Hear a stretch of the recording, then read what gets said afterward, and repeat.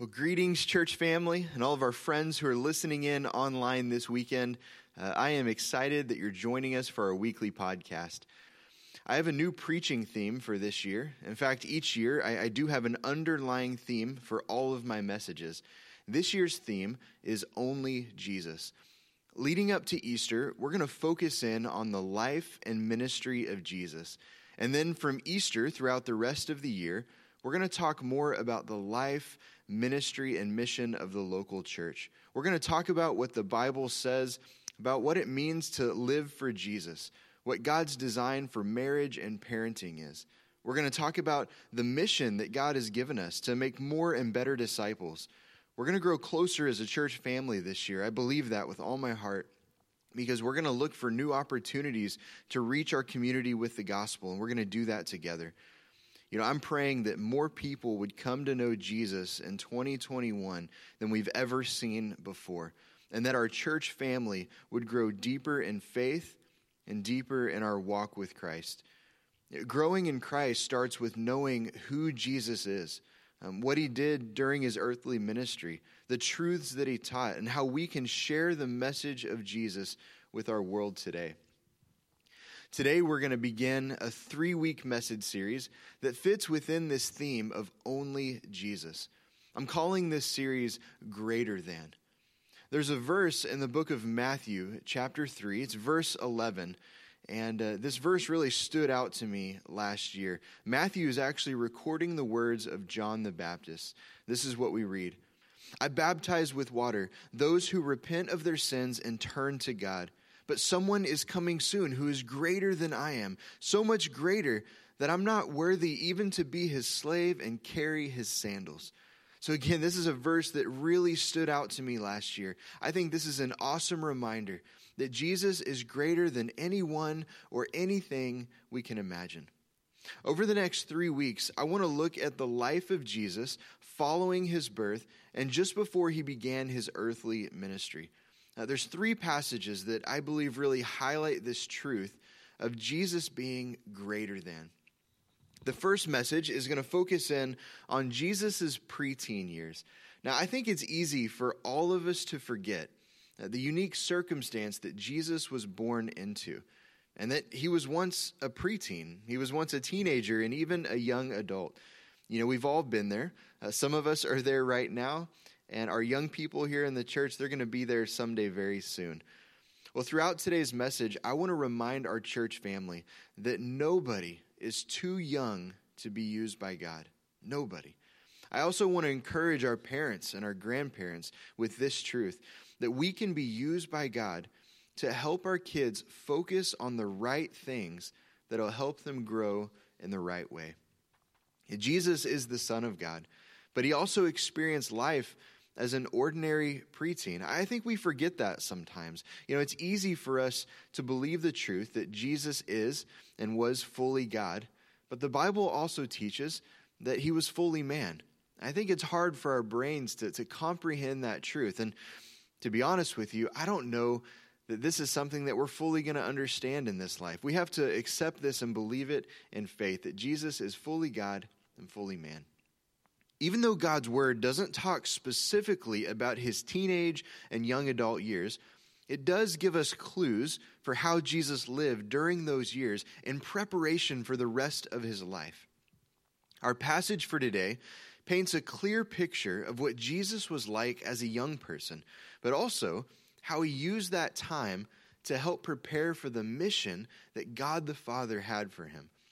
If you have a Bible with you today, I want to invite you to turn with me to Luke chapter 2. We're going to camp out in verses 39 through 52 for the majority of our time together today. So Luke chapter 2, beginning in verse 9, this is what we read.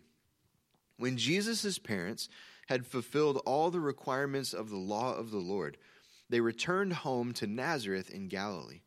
There the child grew up healthy and strong. He was filled with wisdom, and God's favor was on him.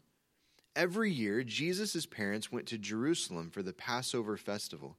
When Jesus was 12 years old, they attended the festival as usual.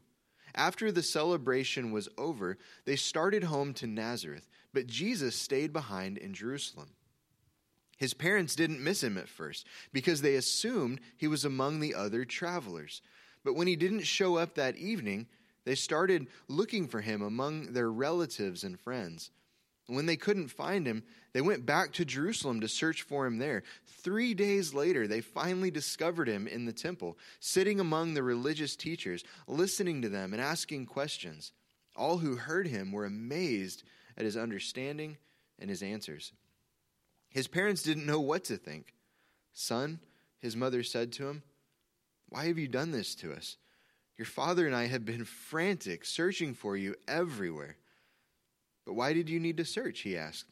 "Didn't you know that I must be in my father's house?" But they didn't understand what he meant.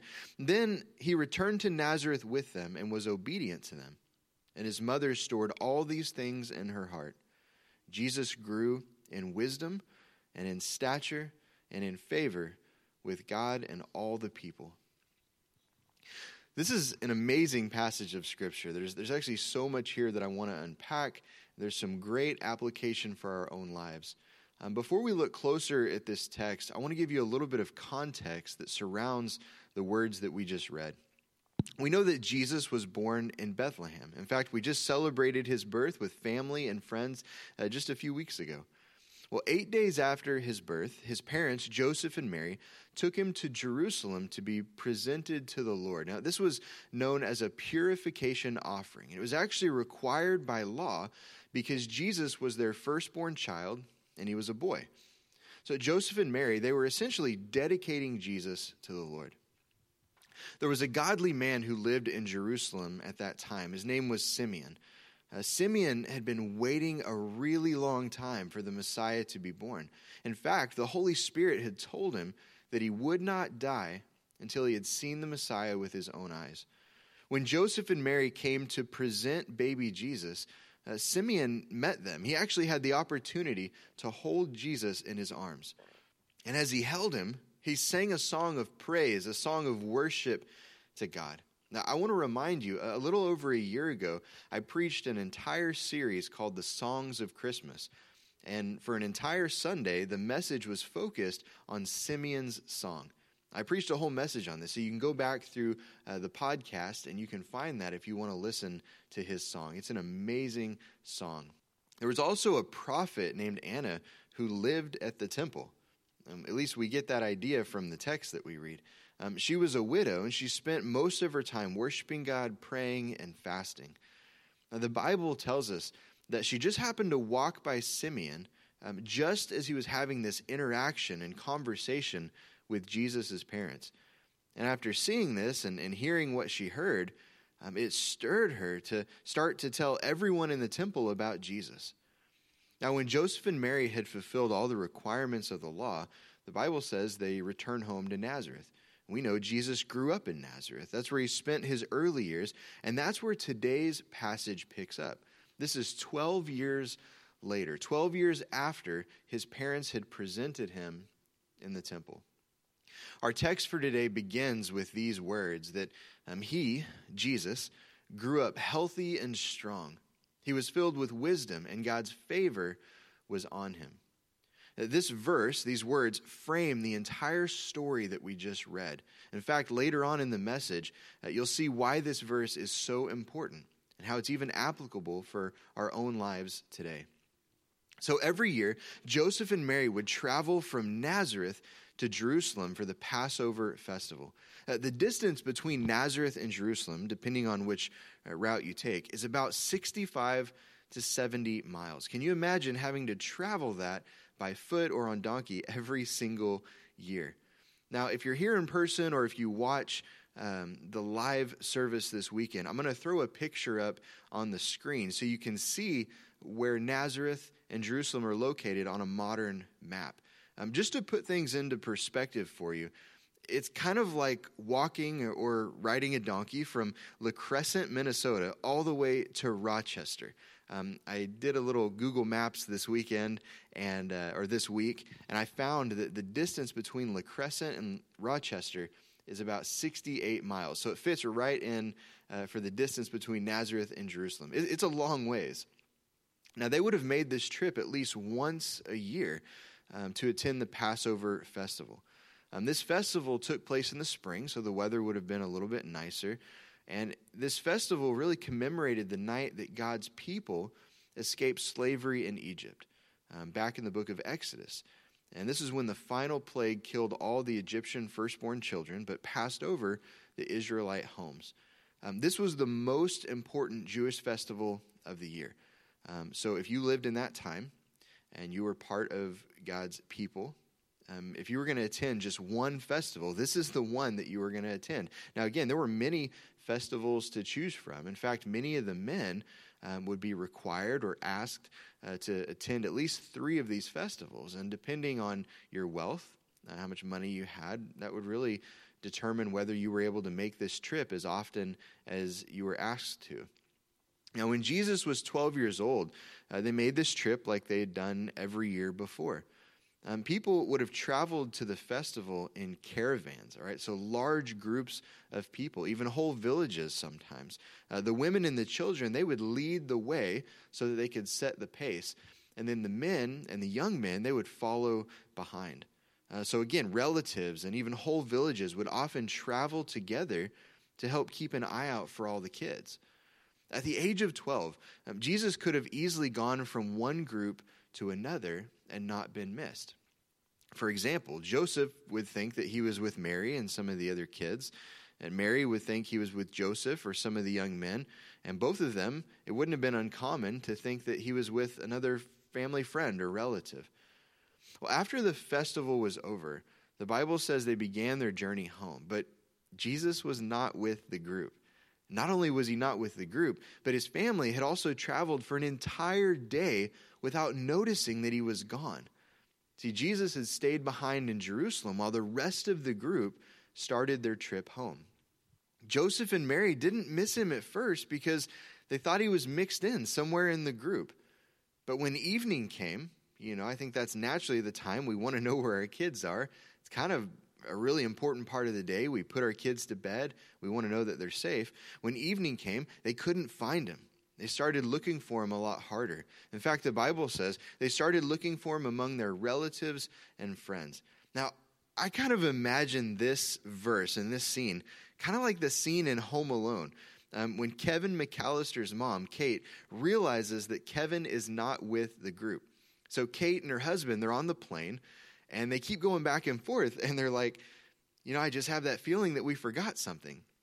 And the husband's like, no, I think we got everything. The garage door is shut, all the lights are turned off, and they go back and forth, and then she pauses, and I think it's an iconic scene. She goes, Kevin! She kind of screams out, and you realize that they know they forgot Kevin. Well, Jesus went missing, and I have to believe that everybody stopped what they were doing to help find him. This was a search party.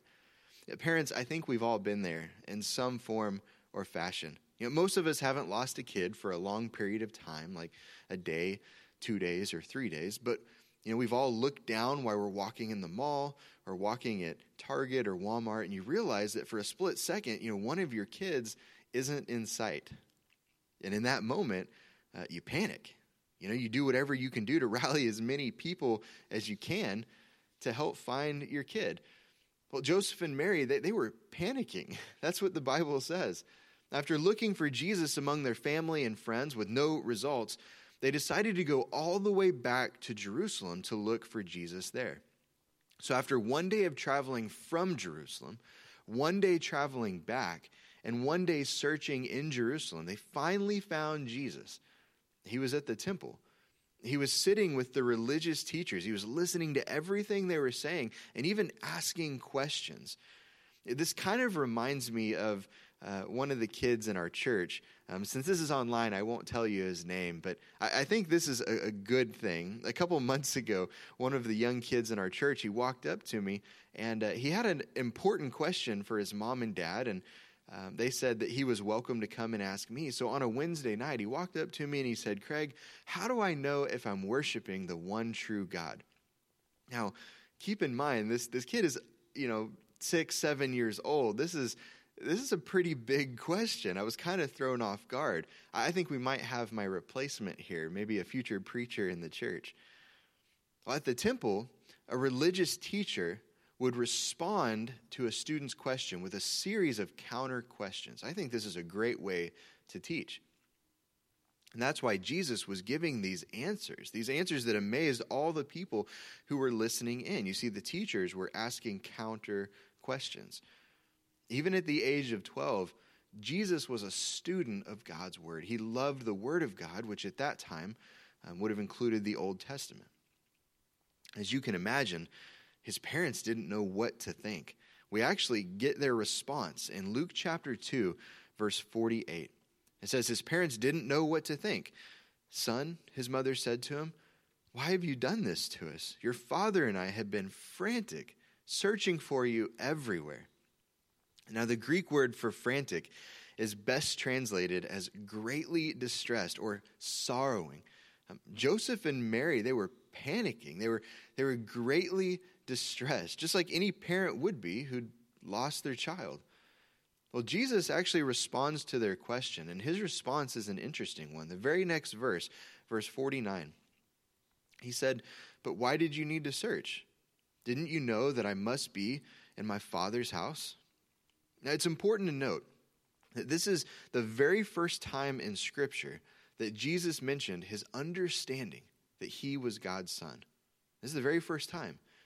And we see throughout this passage, Jesus was always obedient to his earthly parents. Right? He sets that example. Jesus was perfect, but his greatest loyalty was to his heavenly Father. Joseph and Mary, they didn't understand what he meant when he said, "I must be in my Father's house." They knew that Jesus was the Messiah, and we see this early on in the Gospels, Matthew and Luke specifically, but they didn't know that he was making a distinction between his earthly father and his heavenly Father. Jesus knew that he had a unique relationship with God. And although Joseph and Mary knew that he was God's son, they didn't fully know what his life would involve. Jesus is the Son of God. We believe that. That's what the Bible teaches. But he was also fully man. He was Joseph and Mary's son, and they raised him right alongside their other children as a normal kid. Mary heard the words of Simeon. You think back 12 years prior to this story. I think she would have remembered these words when Simeon said, "Jesus had been sent as a sign from God, but many people will oppose him. And as a result, the deepest thoughts of many hearts will be revealed." And then his last words to Mary, I've always thought this was interesting. The very last words he said was, "And a sword will pierce your very soul." Mary heard these words, but she didn't fully understand what Jesus' life would involve. She didn't yet understand that his life would lead to the cross. After this memorable and emotional event, Joseph, Mary, and Jesus, they made the 65-mile trip back home to Nazareth. And this story concludes with these words, Luke 2, verses 50 and 51. "Then he returned to Nazareth with them and was obedient to them.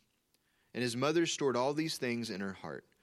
Jesus grew in wisdom and in stature and in favor with God and all the people."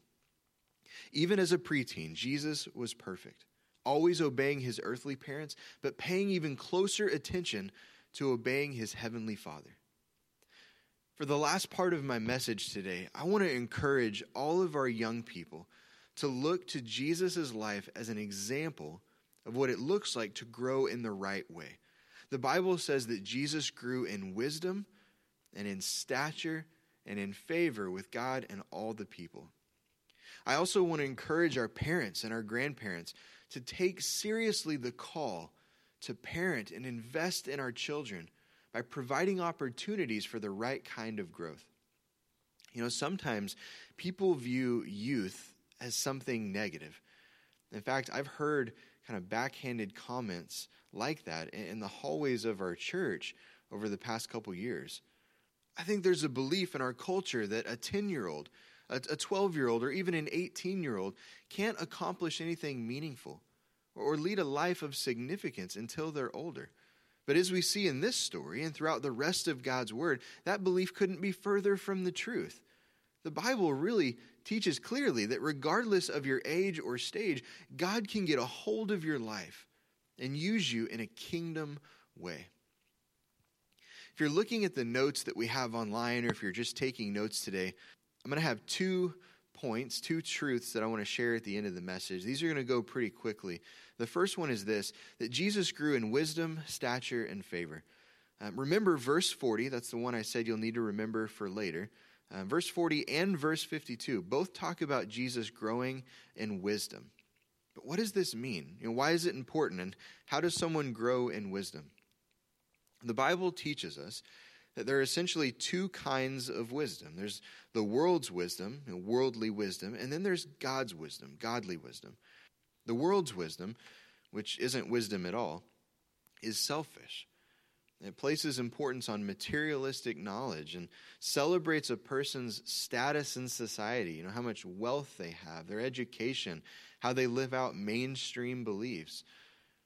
Godly wisdom only comes from God and is found when we know and fear the Lord, and when we live by the counsel of his word. God's wisdom is available to all people, but sadly, many people think they already know it all, and they don't need God. Well, if this is your thinking, the Bible calls you a fool. Proverbs chapter 1, verse 7 says, "Fear of the Lord is the foundation or the beginning of true knowledge, but fools despise wisdom and discipline." These verses are part of the opening words to the book of Proverbs, which is the book of wisdom. And as you read through Proverbs, you learn that knowledge really is knowing the right answer. But wisdom is applying what you know. It's living it out in everyday life. It's been said that millions of people are going to miss heaven by a distance of about 18 inches. A lot of people know about God and even know what the Bible has to say, but they don't truly know God and live by the counsel of his word. So in case you're wondering, 18 inches is roughly the distance between your head and your heart. Millions of people have head knowledge. Again, they know about God, they know about the Bible, but they haven't experienced a true heart transformation. They don't truly know the Lord. If I could encourage our young people with one thing today, it would be this: seek after God and his wisdom, not the world's. If I could encourage our parents and our grandparents with one thing today, it would be this: be intentional about getting rid of anything in your life or in your homes that don't point our young people to Jesus. Getting rid of stuff that promotes the world's wisdom. Jesus' example reminds us that we should always be growing in godly wisdom at every age and every stage, but especially when we're young. Jesus grew in wisdom. Jesus also grew in stature. Growing in stature is another way of saying that he grew physically. I think we all know, we don't always apply this, but we all know that growing physically in the best way is accompanied by physical health. Now, I personally struggle with this. I struggle with exercise and what I eat, but I know that God's working in my life. I know that he's not done with me. Here's a few verses that speak to this truth. 1 Corinthians 6, verses 19 and 20 speaks to this idea of growing in stature, growing physically.